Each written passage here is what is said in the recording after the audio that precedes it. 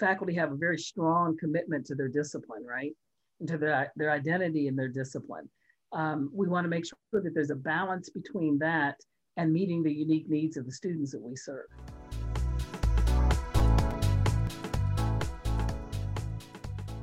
Hello, Titans, and welcome to Fram and Friends, a Cal State Fullerton podcast in partnership with Titan Radio. Today, we have the honor of speaking with a Titan educator who has truly made a global impact in higher education leadership, social justice, equity, access, and so much more. As always, here to introduce her and kick things off is our host and president, Fran Burgee. Well, good morning or good afternoon, whenever you're listening to this. I hope you're having a good day or a good evening. It's nice to be with you again as we get ready to start our new academic year, coming back in person. Very excited for that. But I'm even more excited today to have Dawn Pearson with us, who is, I would call her a mentor, a friend, a confidant, just an amazing person that I have leaned on heavily over the last number of years that I've been at Cal State Fullerton. And she's, no matter how far I lean, she always is there to support me. She holds me up. So I appreciate her coming on and talking to us. We're going to talk a little bit about her background and how she made her way here, and then get into some, some pieces about where we think Cal State Fullerton is going, where the country is going, wherever the conversation leads us. I always know it's going to be a great one with Dawn. So Dawn, it's great to see you. It's been a while, and even though we're on Zoom, I still get to see your smiling face. Great to see you. Good to see you as well. Well, why don't we start with something about you, so our listeners know about you, your background, where you grew up, your educational experience, maybe how you ended up in higher ed. Give us a thumbnail of who Dawn is. Okay, I'll give you the short version so that we'll have time to talk about other things today. But I am Dawn Pearson, and I am originally from the Pittsburgh area of Pennsylvania. And you'll sometimes hear a little bit of the Pittsburghese in my voice and my dialect when I talk. They say that those of us from Pittsburgh have our own language. There are particular words that we either can't say or we just say very differently than the rest of the world. But that's where I started, in the Pittsburgh area. I grew up on a small farm outside of Pittsburgh in a small village called Hookstown. And Hookstown still exists as a village.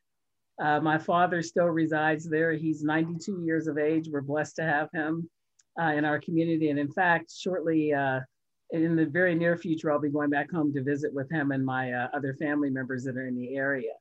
The exciting thing for me is that I have had the experience and the opportunity to grow up in what's called the farm culture.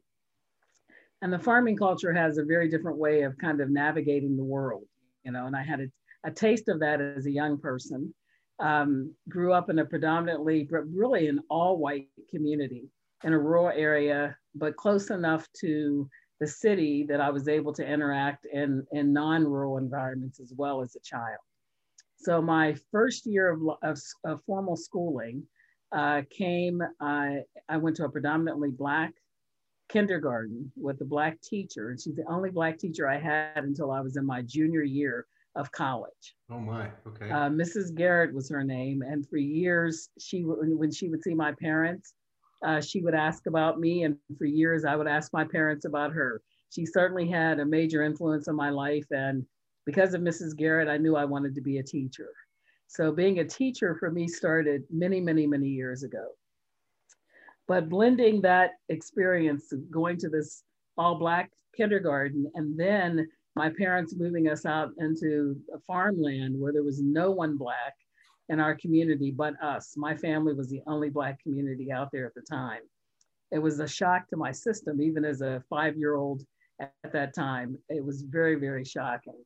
My parents, though, were smart in that they balanced my life out for me by having me spend time with my grandmothers during the summer months in what were more urban, mixed racial communities. And that was really, I think, helpful for me growing up and just helping me stay connected to my roots, my culture, and develop an identity as an African-American person. I also was very active in the church. The church has played a major role in my identity development. My father was a pastor, an associate pastor, an assistant pastor. I don't think he ever served in the major pastoral role, lead pastor. If he did, it was after I had left the home environment. And my mother was an evangelist, and her specialty was teaching Bible school at the Hardy Bible School out of Pittsburgh. My mother was a nurse and a very smart woman. She, when she took her nursing exam, when I was a sophomore, I think, in high school, she went back to school and became kind of re-upped her certification, I guess you would say, in her education as a nurse, and became a licensed practical nurse, and ranked in the top 2% in this country for the national nursing exam at that time. So she was a very, very smart lady. My father was a hardworking man. He worked in the steel mill. He spent his whole life, his whole career in Jones and Laughlin Steel Industries. And that was a large steel company that existed and pretty much served as an economic and financial source for a town that my mother grew up in called Aliquippa, Pennsylvania. And you may have heard of Aliquippa because of some football stars that have come out of there, like Tony Dorsett, for example. Right. Yep. So my dad was a hardworking man. He worked the farm to feed us and to take care of us, and then he worked in the steel mill. Both of my parents were very service oriented, very involved with being of help and service to the communities that we were involved with. So that would be Hookstown, Aliquippa, and even Pittsburgh to some degree. And my parents emphasized education and the value of education. So I'm one of 6 children. So our family nucleus was 8. And then we had our grandmothers, grandfathers, aunts and uncles, and so it goes, right? So the extended family was much larger. We're very close-knit, continue to be close-knit, even though we're all spread out around the country now. We make sure that we connect on a regular basis. And thank goodness for the internet during COVID, because that really helped serve us as a family to stay connected. What else can I tell you? I went to school at Slippery Rock University after high school. And then that's one of the teaching institutions in Pennsylvania. I want to go back for just a minute though, because it's an important story that I should share with you all. Because this influenced where I am today. I experienced a lot of navigating at a very young age, kind of the racial, social milieu of our American culture. And I learned very early on that I was different than the other children that I interacted with. And as kids, we didn't care. As kids, we were all just kids. But the minute adults got involved, the minute adults engaged in some way in those interactions with us as children, they pointed out the differences. And they made a bigger issue of the differences than we ever would have made as children. As children, the things that we saw that were different about each other were more a curiosity than anything else. It was the adults who placed labels on those differences or valued or devalued those differences, if you all follow what I mean. And so that early on kind of connected with me, and it became a part of my understanding of how the world worked. And so it became pretty clear to me at a young age that being white in America was very different than being Black in America. And my parents, I think, worked really hard to help me and my siblings navigate those waters and terrains that we encountered. Because as a kid, you don't understand. You don't know why it's okay for someone to play with you in school, but they're not allowed to play with you outside of school.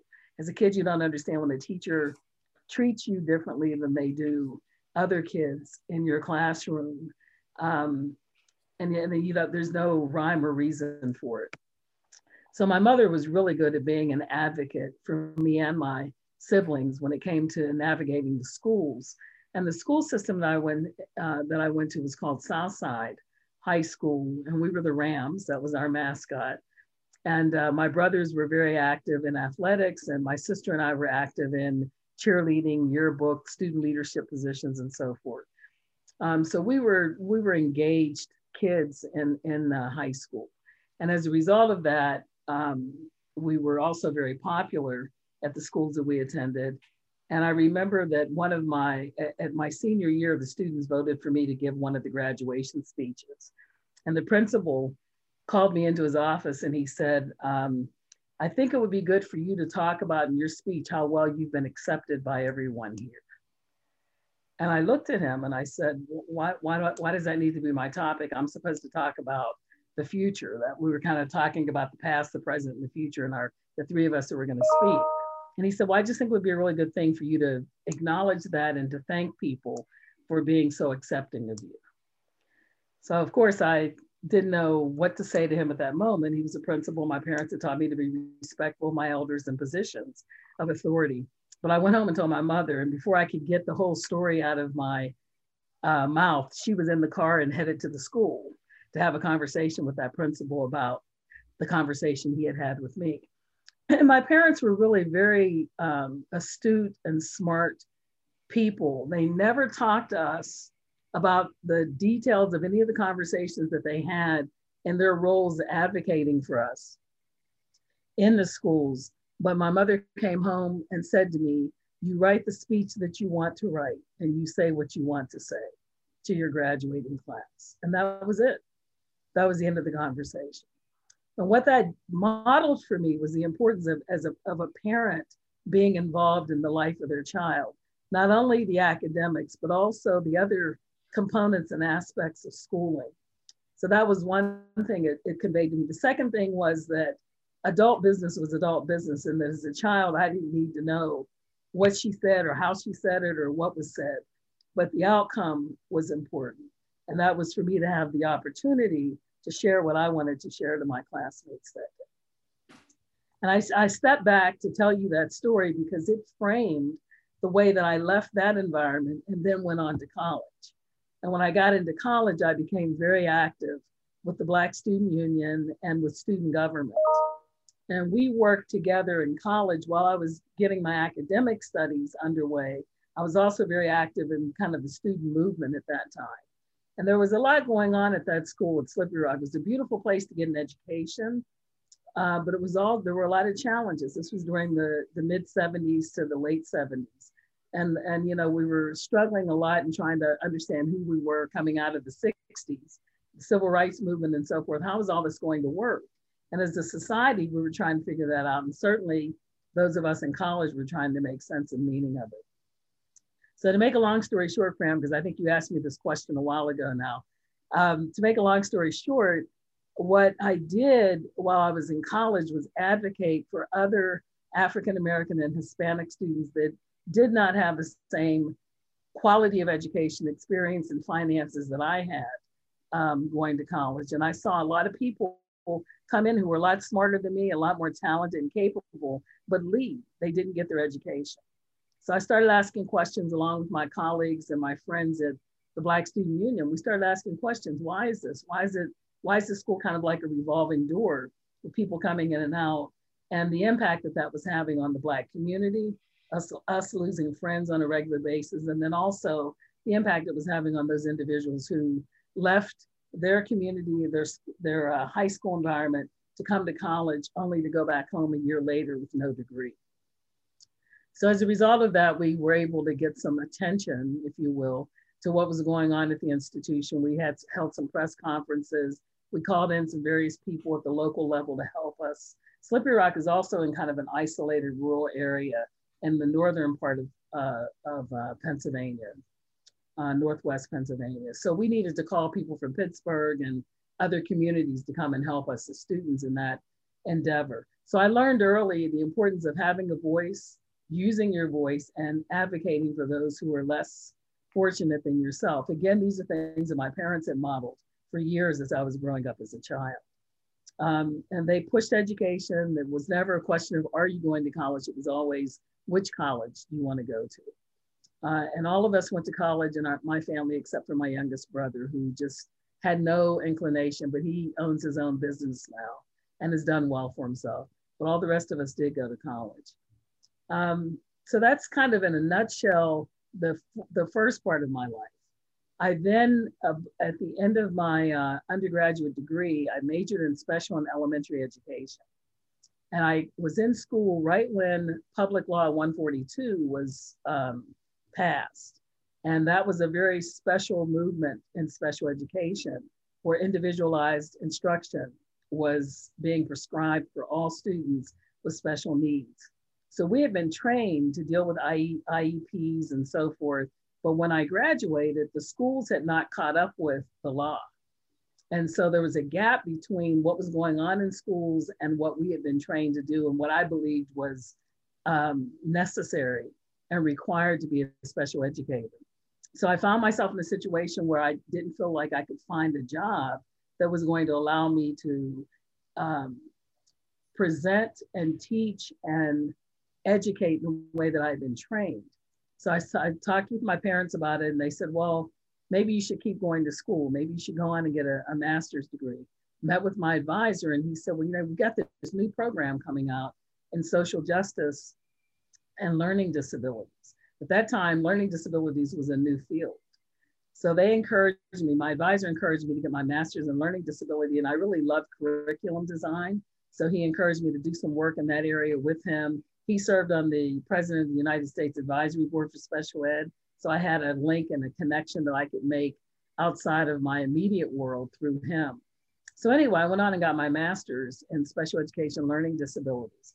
And about a third of the way through that, the director of the Educational Opportunity Program approached me and said, hey, would you like to work with us? We have a graduate assistantship program. I'd like to have you in as a GA. Well, that was right up my alley because I'd been doing all that advocacy work. So I started doing that work. And then a year or so later, they hired me full-time as an administrator in a faculty role, actually. But it was a faculty position, but it was administrative work. So I wasn't teaching in the classroom. My assignment was on a faculty line, but I was really responsible for advising and supporting and providing retention programs for students of color. And I did that for a while and I got hooked on it. I loved it because I could do curriculum design through workshops and event planning. And then I could do advising and supporting the students, and I could work with faculty and administrators to help them better understand the needs of Black and Latino students. And I ended up working with international students, and then it just took off. The next thing I knew, I'd become this student affairs person by default, really, which is how a lot of us end up in the field.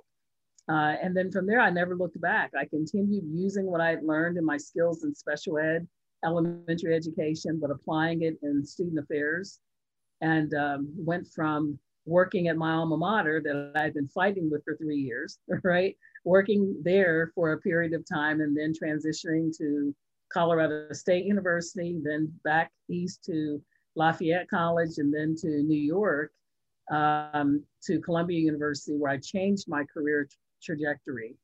After I finished my doctorate at Columbia, my advisor and I talked, and he said, you know, you can have a major impact if you think about teaching, because then you're influencing a lot of different campuses at one time, rather than just being on one campus and trying to bring about change. So I thought about his idea, had to do some negotiating because, you know, faculty salaries aren't the same as administrative salaries, right?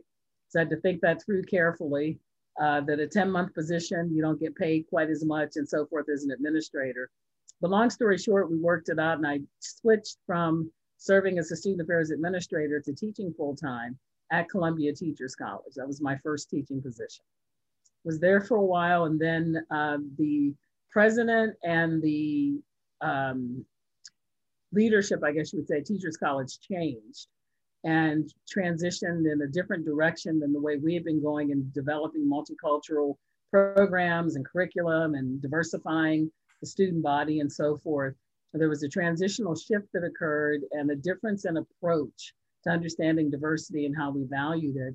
And so we had a parting of the ways, I guess you would say, is a nice way to put it.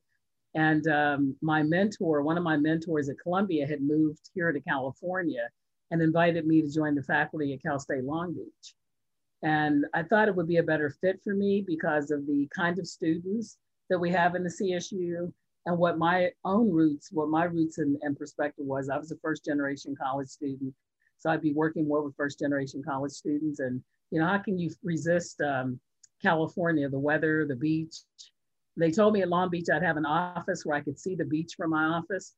And if you stand on your tiptoes and look way out, from the second floor of the building I was in, I could maybe see a little bit of sand, or at least I thought it was when I looked out that window.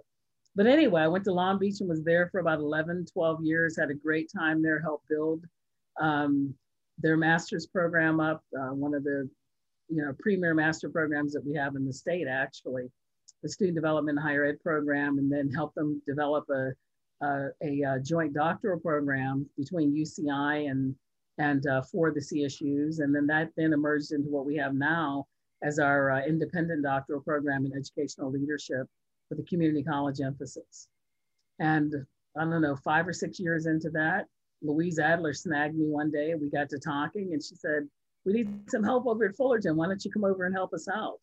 And that was the beginning of a long relationship that has been very potent, I think, for the university, for me, for the students that we've served, and also one that I've really enjoyed. So I'm now at the point where I'm FERPing, finished my first year of FERPing in a month, and I am no longer teaching, but just providing research support and assistance through our Center for Research and Educational Access and Leadership, which is one of the proudest contributions that I feel that I've made to the profession in helping to create the next generation of socially just researchers, because that's an area where we really struggle in education to do research that really helps us to define problems from an equity-based orientation and then respond in that same vein. So that was a long answer to one question, Fram. I'm sorry I took so long, but gives you a nice overview, I think, of who I am and a little bit about my background in terms of my family, my education, my mission, and what drives me, what keeps me moving on a daily basis. Well, Dawn, that's actually perfect because I could listen to you all day. What I have to tell you, you are so good at sharing your story and speaking that while I was watching you and listening, I was seeing you grow. I was seeing you grow up in that small town and seeing you, I don't know if these are the right words, but maybe feel like a fish out of water at some point when you first went out to the farm, and then realizing through the support of your family, especially, and I can see what an influence they have been on you, that you belonged, and that you had a mom and dad were going to make sure that you had every chance, whether it was in a graduation speech or in anything else in life. And then off the slippery rock, I could see you growing the whole way. So it just, and yet you started with such an important piece, which was Mrs. Garrett and what she meant to you. And I think all of us can think back to it. It's only going to be a few of those teachers that we had in grade school and high school that had that impact to help set us up. So I see this foundation under you of Mom and Dad and Mrs. Garrett, and then I can see that it still is holding you up today. I mean, you've obviously come a long, long way and done a lot of different things, but that's knit into your DNA, which is just a really, really special thing. But one thing that I felt throughout the whole thing was positivity, if I might say, that you would see challenges. And people ask me about Dawn Person. This is what I say. You will see challenges, but you will not either reject them, turn away, or be concerned, but wade right in and with an attitude that we can make this change. We can do this. I will do this. And that's, now I know why. Now I know why. Yeah. And that I wanted to add, right, Fram, that is encapsulated in the phrase that your mom said: you write the speech that you want to give. Yeah. For your life. For your life. Yeah, absolutely. That's a wonderful point. Thank you for that, Matt. So you sort of finished where, my knowledge of you comes in, and that's cereal. I had, one of the first things I did when I came to Cal State Fullerton was visit cereal. As an interim president coming in, I wanted to get my sense of what was going on the campus. And you were so gracious. You invited me in and gave me a tour and showed me everything that was going on. And when I walked away, the feeling I had was a feeling of overwhelming wow for what was going on. And yet, when I came home to explain to Julie what you did, I wasn't sure I could really do it because there were so many things going on and coming at me that day from so many different people who are all so excited about what they were doing. So share with our audience that's filled with Titans, especially students and faculty and staff, but also our Titan community, what C-REAL is and what its mission is and its impact, how you got drawn in, and I know it is your heart and soul from everything that I've ever talked to you about. Well, this is a fun part of the conversation to have to talk about C-REAL, right? So C-REAL was a vision that I had years ago because I saw a gap in the way that we were training our students across the board. That, students who were in the sciences would get a lot of hands-on experience in lab work, right? But students who weren't selected to do that kind of work, the work is that the labs can only hold so many students. If they didn't have that experience, they were kind of lacking a bit when they graduated, right? In the sciences. Students who were in the social sciences, there were only so many research projects going on there as well. They didn't get that experience. They were lacking a little bit, especially if they wanted to go on to get their master's or doctorates. And students in education had even fewer opportunities in places like the CSU to get that kind of hands-on experience because we weren't doing a lot of research back. This was a while back, and we do a whole lot more now. But even still, our students are often part-time and they're working full-time, and it's difficult for them to squeeze in the opportunities to do research. So anyway, having said all of that, I also was looking at what we were doing in the field and trying to understand educational problems education is one of the most interdisciplinary fields that we have. And so it takes all of us working together to produce teachers. It's not like the College of Education does that. We do that in conjunction and in collaboration with all of the other colleges that exist. We just take the lead in providing the curriculum and the direction for it. But we get people from all over the university who engage in that process. So anyway, it was like, okay, how can we do more to provide an opportunity for students who may not get a chance to do it within their specific discipline to come together in an interdisciplinary fashion, think about educational problems, because educational problems affect all of us. So what I did was I talked with the dean at that time. It was Claire Cavallaro, who's now retired, but talked with her about this idea that we could create a center that serves in partnership with the partners that they were creating out of the College of Ed, and also serve the university to provide assessment and evaluation services. But doing it from a lens that allowed students to understand and our partners to understand how they can best serve inclusive communities of people. So underserved communities that have been neglected or ignored or not adequately served historically could be better served. So she bought into the idea, and we started with a small group of students, doctoral and masters primarily, and then I expanded that out. And basically what we do is an organization comes to us and says, hey, we need someone to evaluate how well we're doing what we said we were going to do. And Fran, most of our work comes from folks who have gotten federal, state, or county grants, and they are required to have an evaluator involved, or they desire to have an evaluator. So that's most of our work. The other work we get comes from someone who says, I have an idea, something I'd like to try, but I don't know if it's going to work. Can you all evaluate this to see if it's working? And then typically that's the kind of group that if they get data from us that shows that what they're doing is working, then they're going to go after a larger grant to get funding to support what they're trying to do. So those are kind of the two schools.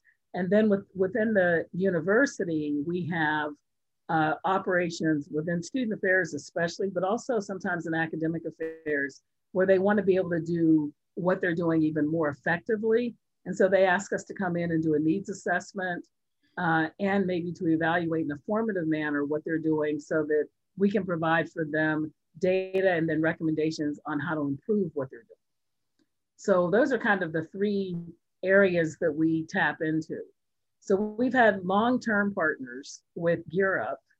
We've probably been together for about 12 or 13 years. I think they were my first client, if you will. And then the Division of Student Affairs uses us often to evaluate different units or components of their operation. But the most important part, so that's what the client gets. But what our students get, they get an opportunity to work in a collaborative team environment with a diversity of different folks. And they learn research skills as they go. They don't have to have any experience coming in. I will teach them what they need to know. So they learn these research skills. They learn how to work on a team in a collaborative manner, and they also learn how to be a leader. Because what I do is after they work with me for a while, and they've got a basic foundation of research skills and understand the operation of how evaluation works as a research orientation, then they become a leader and they actually lead the project. So I might have 10 different projects going on in CREAL at one time. I'm not leading those projects. The students are leading them. I'm their support. And I provide the guidance and the direction. I make sure the work gets done. And I have a trusty colleague that works with me by the name of Ricardo Patonis, and we just hired him permanently to be with us. I'm really excited. He comes out of our master's in higher education program, extremely bright, full of energy, brilliant young man. So he is also in there helping make all of this happen. So our students get student development, they get research training, skill training and development. They have an opportunity to learn how to write reports, to present data to the clients that we serve, but also to present on a regional, national, and international level. And COVID kind of stopped some of our conference attending and presenting, but we'll get back to that once we're able to. And so they get a whole, I don't know, I'd say package of research experience, presentation experience, writing experience, and probably most important in all of that is the critical thinking that takes place as they learn how to navigate, negotiate, and solve problems while they are looking for solutions to problems for our clientele. So it's very exciting. I have a model that we use that talks about professional development, personal identity development, leadership development, research skill development, right? Career development. So our students go on, I can tell you, I've got them at some of it's not just me, but me and the other people that work with them. They're at Research One institutions, getting their doctorates. They're at other CSUs and sometimes at Cal State Fullerton as well, pursuing masters. They work for Orange County. They work for some of the major evaluation firms in the country. So I'm very excited. They're across the country from California to New York, doing their thing. And the great thing about working in CREAL is that you learn that everyone matters. You learn how to ask questions that require, and the expectation is that you're going to be inclusive. And so whether they're a psych major, an engineering major, a business major, we have all kinds of majors in working in CREAL. They learn the importance and the value of doing research for change, doing research where they become a tool for equity-minded work, and learning how to apply research to practice in a way that's meaningful and brings about change within organizations. So we should, just for our folks that are listening, because sometimes it's hard when you listen, CREAL is the letter C -REAL, the Center for Research on Educational Access and Leadership. If you're like Matt and me, we would think CREAL is a precursor to what you do when you go fishing, because we would have put that SEAREEL and we would have been out there, right? It is a center of excellence at Cal State Fullerton and in the CSU and in the country. And it is probably one of the best examples of what we call a high impact practice for our students, taking the the academic knowledge and experience that they're gaining in their coursework and putting it to work in a real environment, getting their hands, arms dirty all the way up to their elbows and up to their neck in figuring it out. And so that when they leave, they are ready. They are ready to go to that R1 institution and get their doctorate. They're ready to go out there and do assessment. And you know, you and I both know, Don, assessment is the name of the game these days. And so you were no surprise to me, but visionary and ahead of the game in setting this up for us. So it is a wonderful, wonderful thing. But I want to say something here, because I don't know that you would fess up to this, but I want to make sure that I force you to do so. And that is, you are not just you know, a professor of educational leadership in the Department of in the College of Education, or the director of CREAL. You are a true visionary leader on our campus, on the Cal State Fullerton campus. I know you're a longtime faculty member and director of CREAL, but you do so many other things. I'm hoping that in that role, I want to hear from you. What do you think are our campus's best attributes and its biggest challenges? You know, what would you like to see us do more of on campus, and what would you like to see us change? What do you like best, and what would you like to throw out? Well, that's a big question, Fram, and I'm not going to take up the rest of our time answering that. So I'll give a few tidbits on that. I think, you know, I've been around the campus, but I have a view of the campus that might be a little bit skewed. So I should say that up front, because the teaching that I've done has been strictly at the graduate level with the master's students and doctoral students. And I do think that makes a difference. So I want to put that out there. So the contact and the work that I've done with undergraduate students has been through programs like McNair, programs like well, in CREAL, we have a lot of undergraduate students, and helping out with different projects with the Black Student Union, with the work that Natalie Graham is doing out of ethnic studies. So things of that nature that have given me the contact with undergrads. And then also our master's students often work as GAs in the Student Affairs Division, and they will pull me in to present and do different kind of discussion and contact, have contact with undergraduate students. But I want to just say that up front before I answer your question, so that people know what my orientation has been primarily at the university.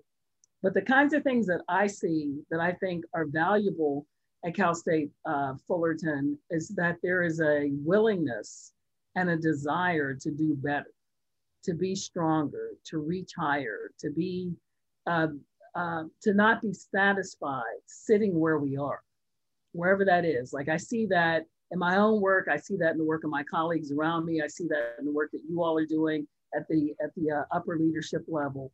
So I think those are all really important points that speak to an organization that's still growing and learning and developing and evolving. So I think that's one of our biggest assets. When I talk to other faculty members, faculty here care about their students. Faculty here are committed to doing good work in the classroom to make their students to help their students be as prepared and as knowledgeable as possible.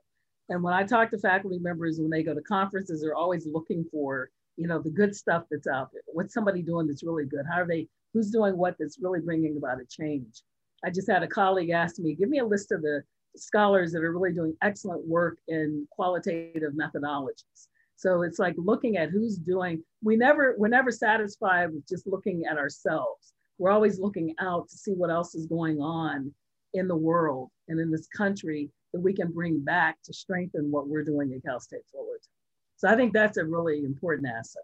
And I don't think that's just faculty. I think that's also true for our administrators, for our folks in student affairs. They're also out there looking. And so I think that whole idea of wanting to be stronger, be better, to learn, to be open to learning is really important. So what would I like to see us do? So I think that's our biggest asset, I think. What I'd like to see us do differently, I think we've got a lot of work to do still, and becoming as equity-minded as we can be in all of our activities, in our decision-making, and our programming, and our planning, and our understanding of how the world is changing and evolving, and in supporting each other in doing that. But, you know, you're gonna make some mistakes along the way because it's kind of new territory. It's new, our students are changing and shifting, and we have to change and shift to meet them and to accommodate them, to meet their needs and to push them, right? Because it's not just about helping them feel good. We got to also push them to be the best they can be. That doesn't always feel good to a student when you're pushing them, right? So providing that, the balance of challenge and support for our students. I think we're going to have to, and we are, spend more time understanding not only the commonalities within our students and amongst our students, but also the differences, and accommodating those differences in a way that is a strength for our students and a strength for our organization. And that's where the assessment and evaluation work really does pay off, because you get the data that you need. We've got great data people on our campus who can then disaggregate that data down to a fine-tooth point where we can know and understand specifically what does an African-American veteran adult student need when they're going through their experience at Cal State Fullerton. What does a Latina single parent need when she's going through her experience at Cal State Fullerton? What does a transfer student need, you know, who's white, first generation, low income, majoring in the arts? You know, we can break it down that distinctively. And I think that in some cases, in the CSU, this has been my experience. I'm not saying this about Cal State Fullerton, but I'm saying this about us as a unit, a state unit. I think that we've sometimes not been willing to disaggregate that data down to the level that it needs to be disaggregated, so that our programs and offerings really do meet the unique needs of the students that we have. And you all know that our students are very complex. They're not single character at all. There's not one factor or one variable that defines them or makes them who they are. And so our ability to embrace the fullness of who our students are, and to do business a little bit differently than we have in the past, I think is going to be really important. We have to find ways to offer a variety of different opportunities and experiences like we do, but we've got to engage all of our students in those activities and experiences in the ways that they need to be plugged in so that they can be as successful as possible at Fullerton. Yeah, it's something that we're talking more and more about every day, and that's the intersectionality of all our students, and the fact that they don't just identify as one, as part of one group, and even within each of those groups are not monoliths themselves, and the need to recognize that. And I love the fact that, for example, for Dirk, that we have all of our different places and spaces together so that they can move seamlessly among the LGBTQ Center and the Latinx Center and the Dreamer Center and the ARC, and each of these places, and find their way in because many of them identify with 2 or 3 of those places, and then the Veterans Center, et cetera.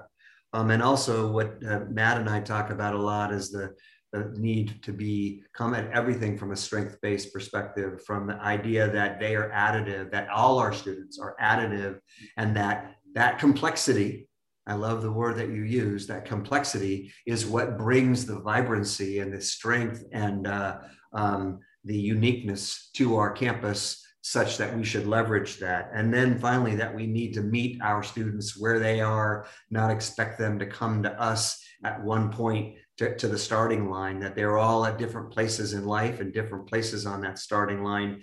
And our goal is to get them across that commencement stage so they all have the same goal line to get through, but they come to us from different places and spaces there. So I hear you, strongly agree with you. You know, you were going to say something, Don, I think. Yeah, I just wanted to add one other thing that I think that's important in this formula, and that's, as faculty, we have to be open to doing things differently. So like I was saying, we go out and get all that data and bring it back. I think sometimes helping us see how that new data, that new information, that new idea that we brought back into our thinking, our processing, how applicable is it to the students that we're serving, or how do we make it applicable so that the students are getting the full benefit of that desire and that motivation that we have to provide for them. And I think that, you know, the faculty have a very strong commitment to their discipline, right? And to their identity and their discipline.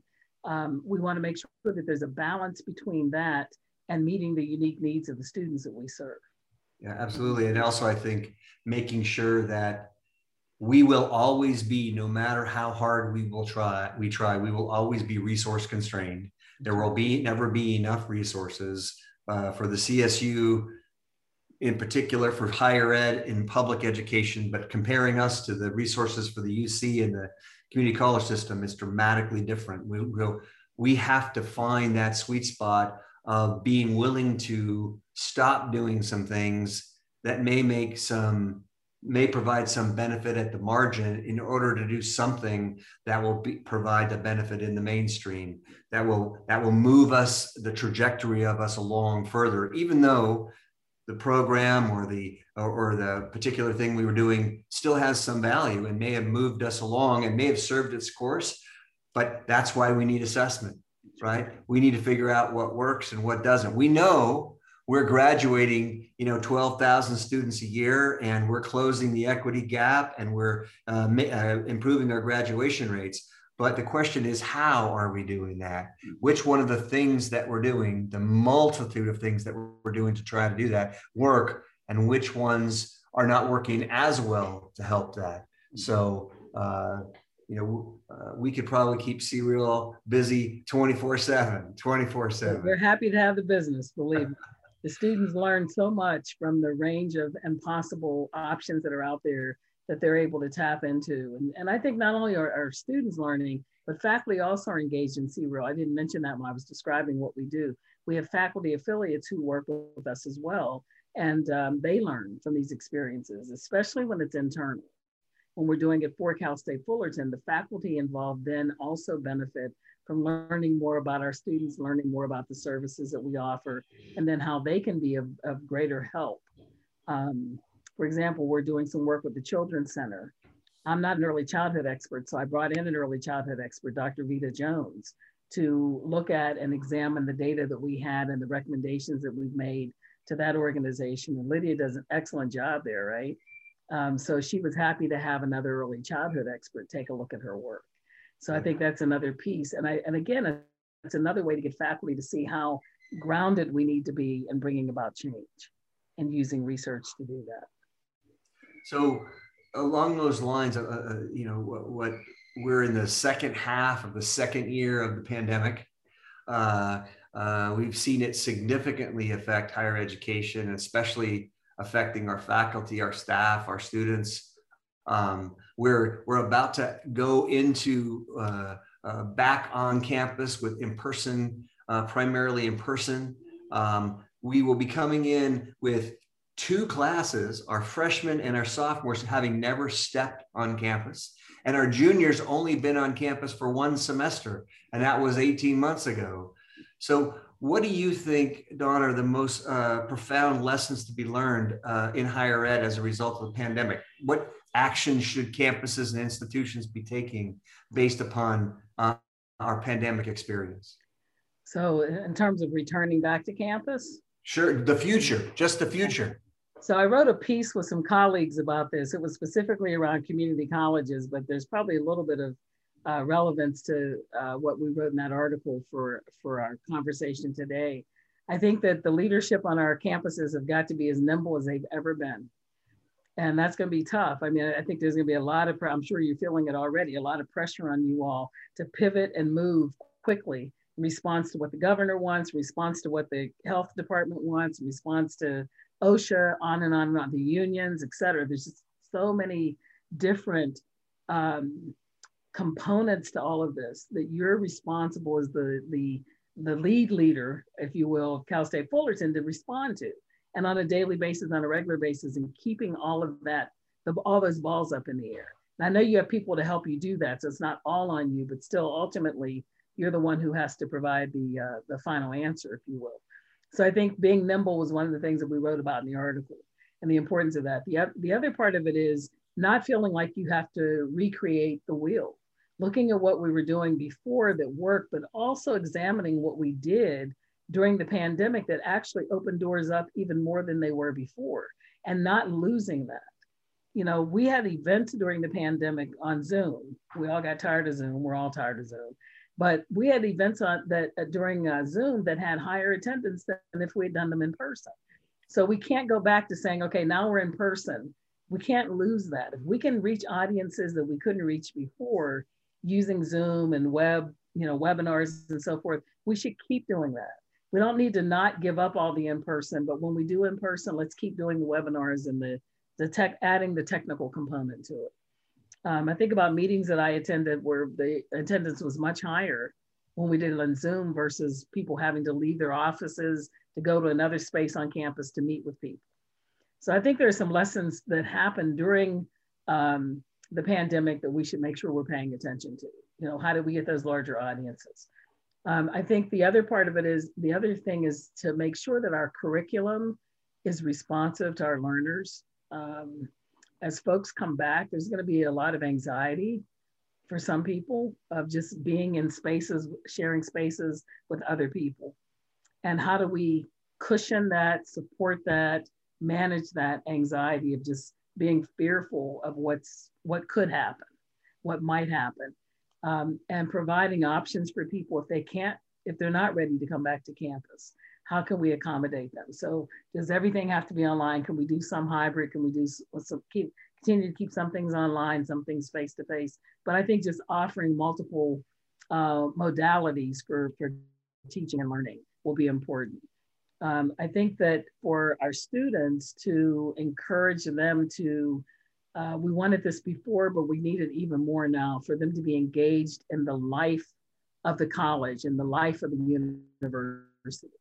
To not see us as just a place to come or to sign in for classes, but to also get the rest of their development that occurs outside of the classroom through clubs and organizations and leadership opportunities. And so I think that's going to take a lot more work probably for us to get students, especially on a campus like ours, which is primarily commuter, to get them back engaged in the life, if you will, of the university. And there were so many, that question has so many different pieces to it. I don't know if you want to ask me anything else more specific, but I think it just requires us being open to visioning and revisioning differently and trying some things that may or may not work and being okay with that. You know, testing the waters, if you will, because the reentry, I think, is psychological, it's physical, it's sociological, and we've got to pay attention to all of those different aspects.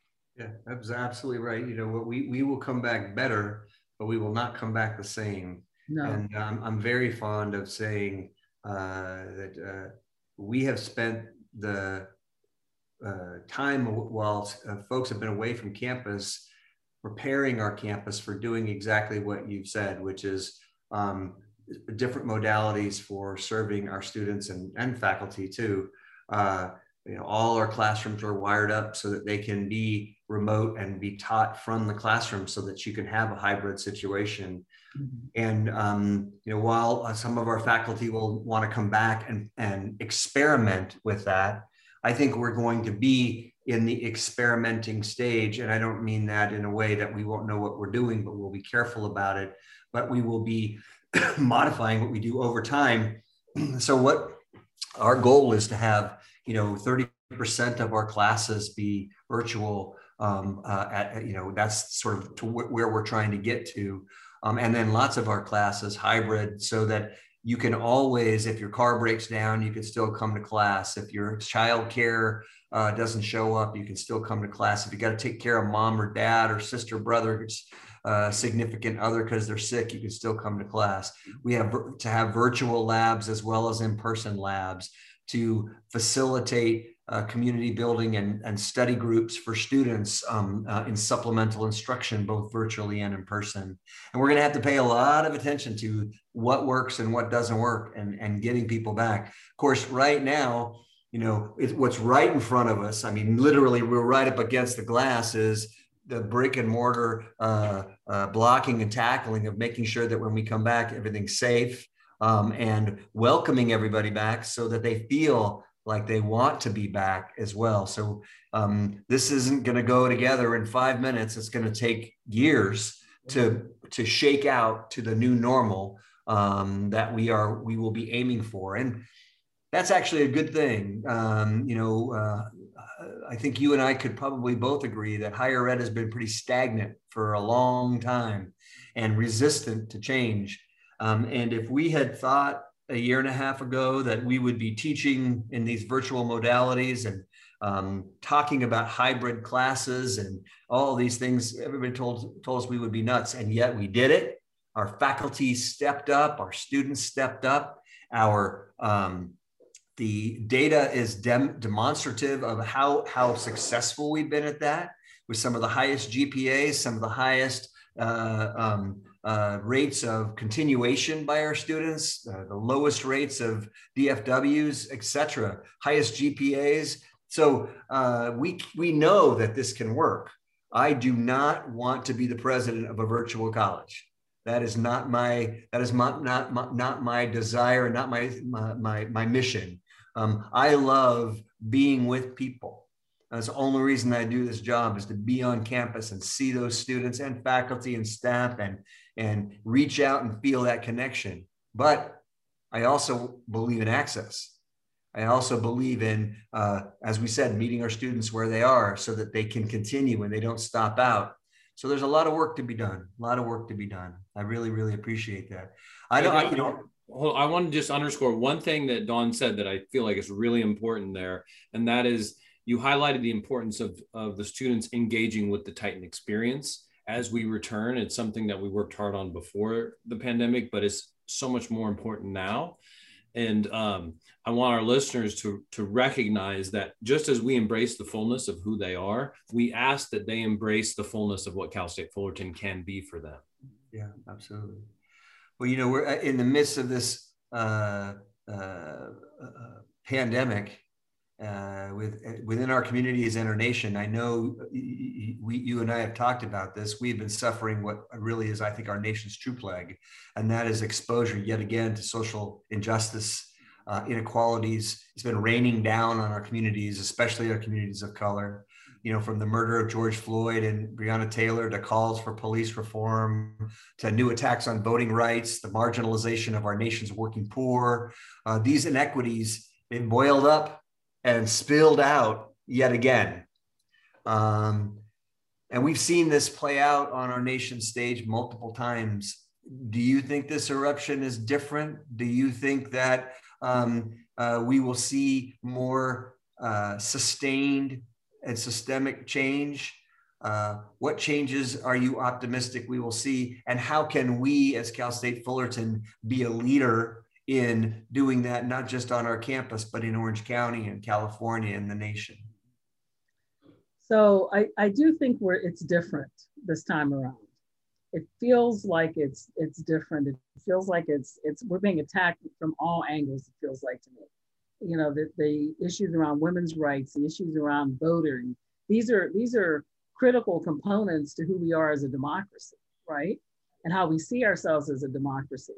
And I feel for the first time in my lifetime anyway, that there's a genuine threat to our democracy, and that it's coming in multiple ways.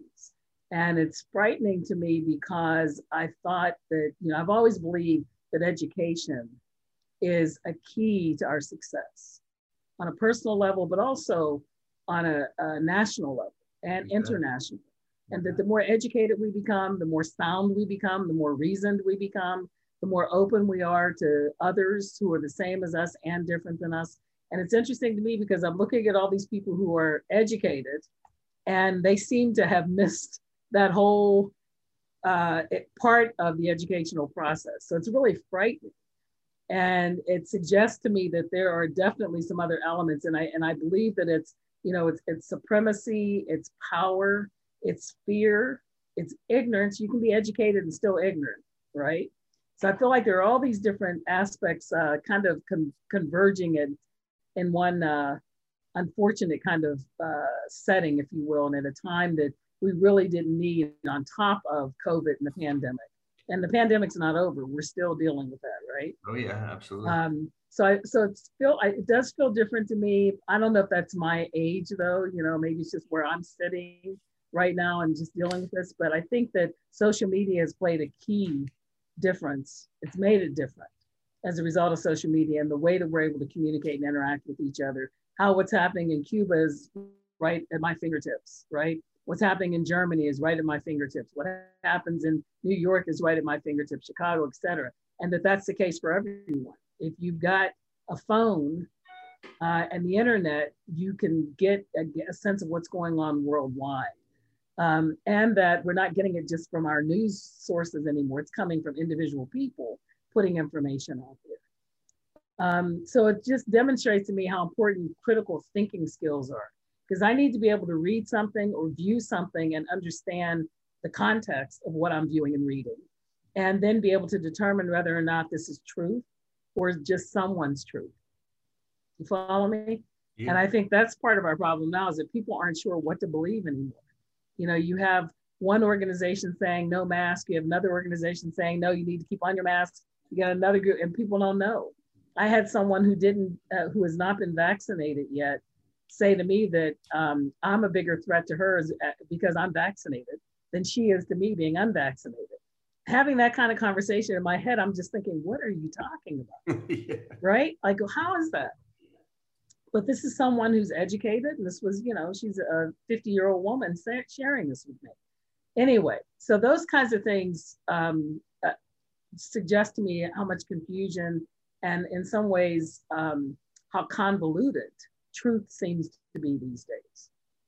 So I think that for me, I have tremendous hope because I believe in humanity. I have tremendous hope.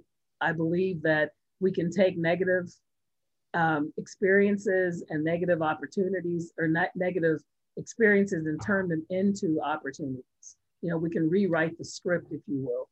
And I feel like we desperately need to be doing that now. I think we all need to be careful about our election process and protect our voters' rights, and then get out there and vote, because we've got to do things differently than we're doing them now. We can't continue to go, our political system, our educational system, they're all intertwined, and one affects the other.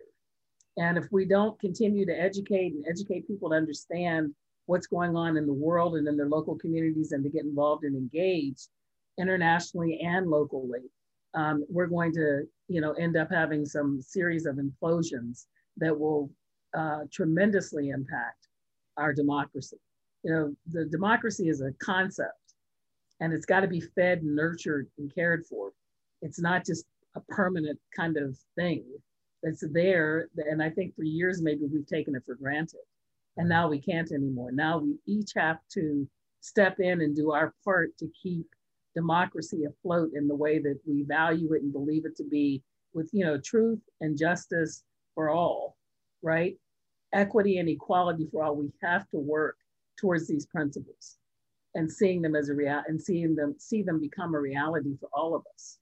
Otherwise, there won't be a democracy as we grew up understanding and knowing.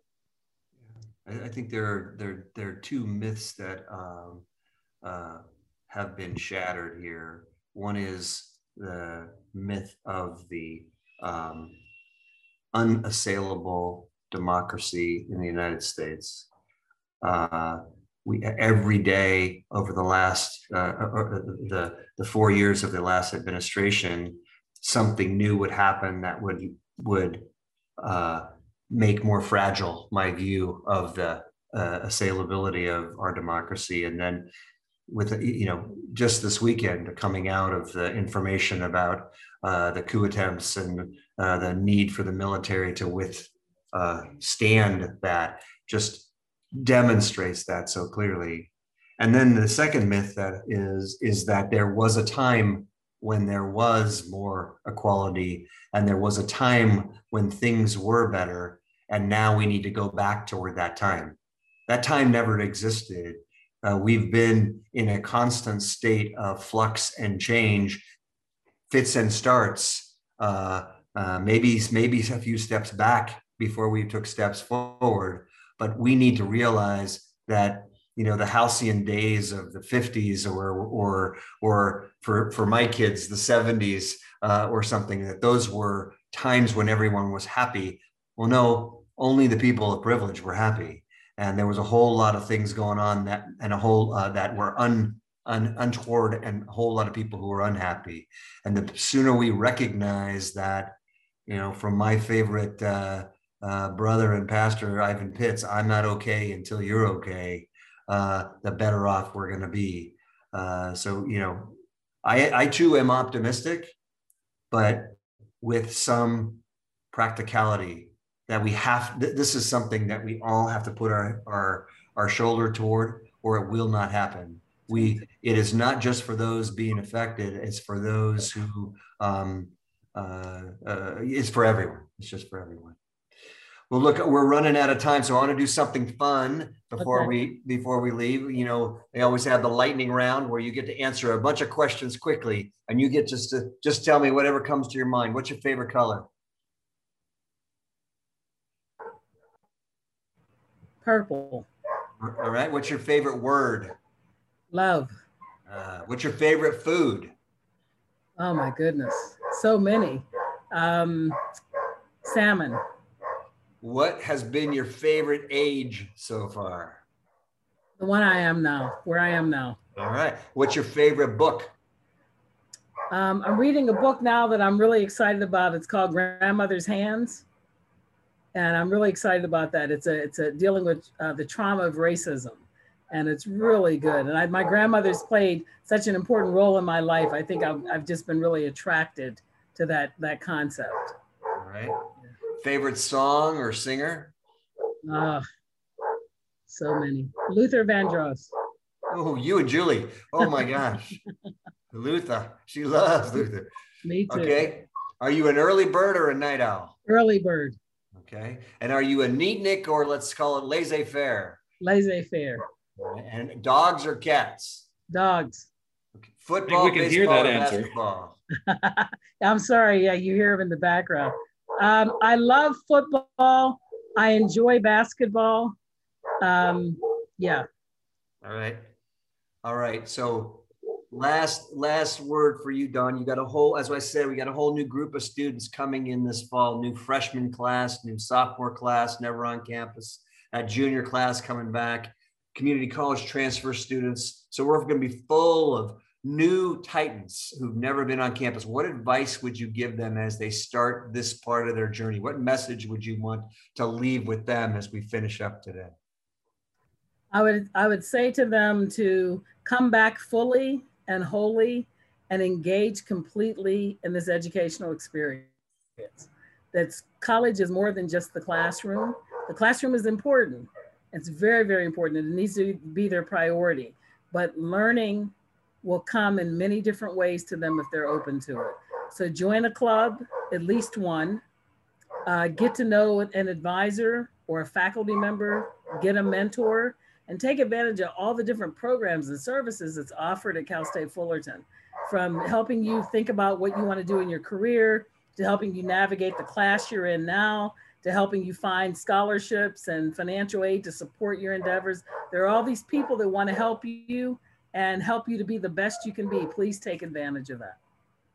And I'll say it because you won't. At some point, every one of you should sneak across the college park and take a look at Serial, go up to their offices and have a look, and you'll fall in love and you'll never want to leave.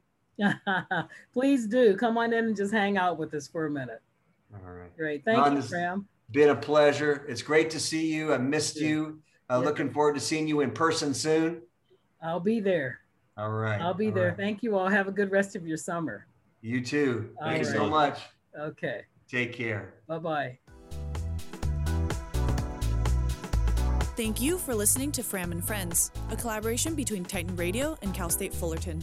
For more episodes like the one you just heard, visit titanradio.org.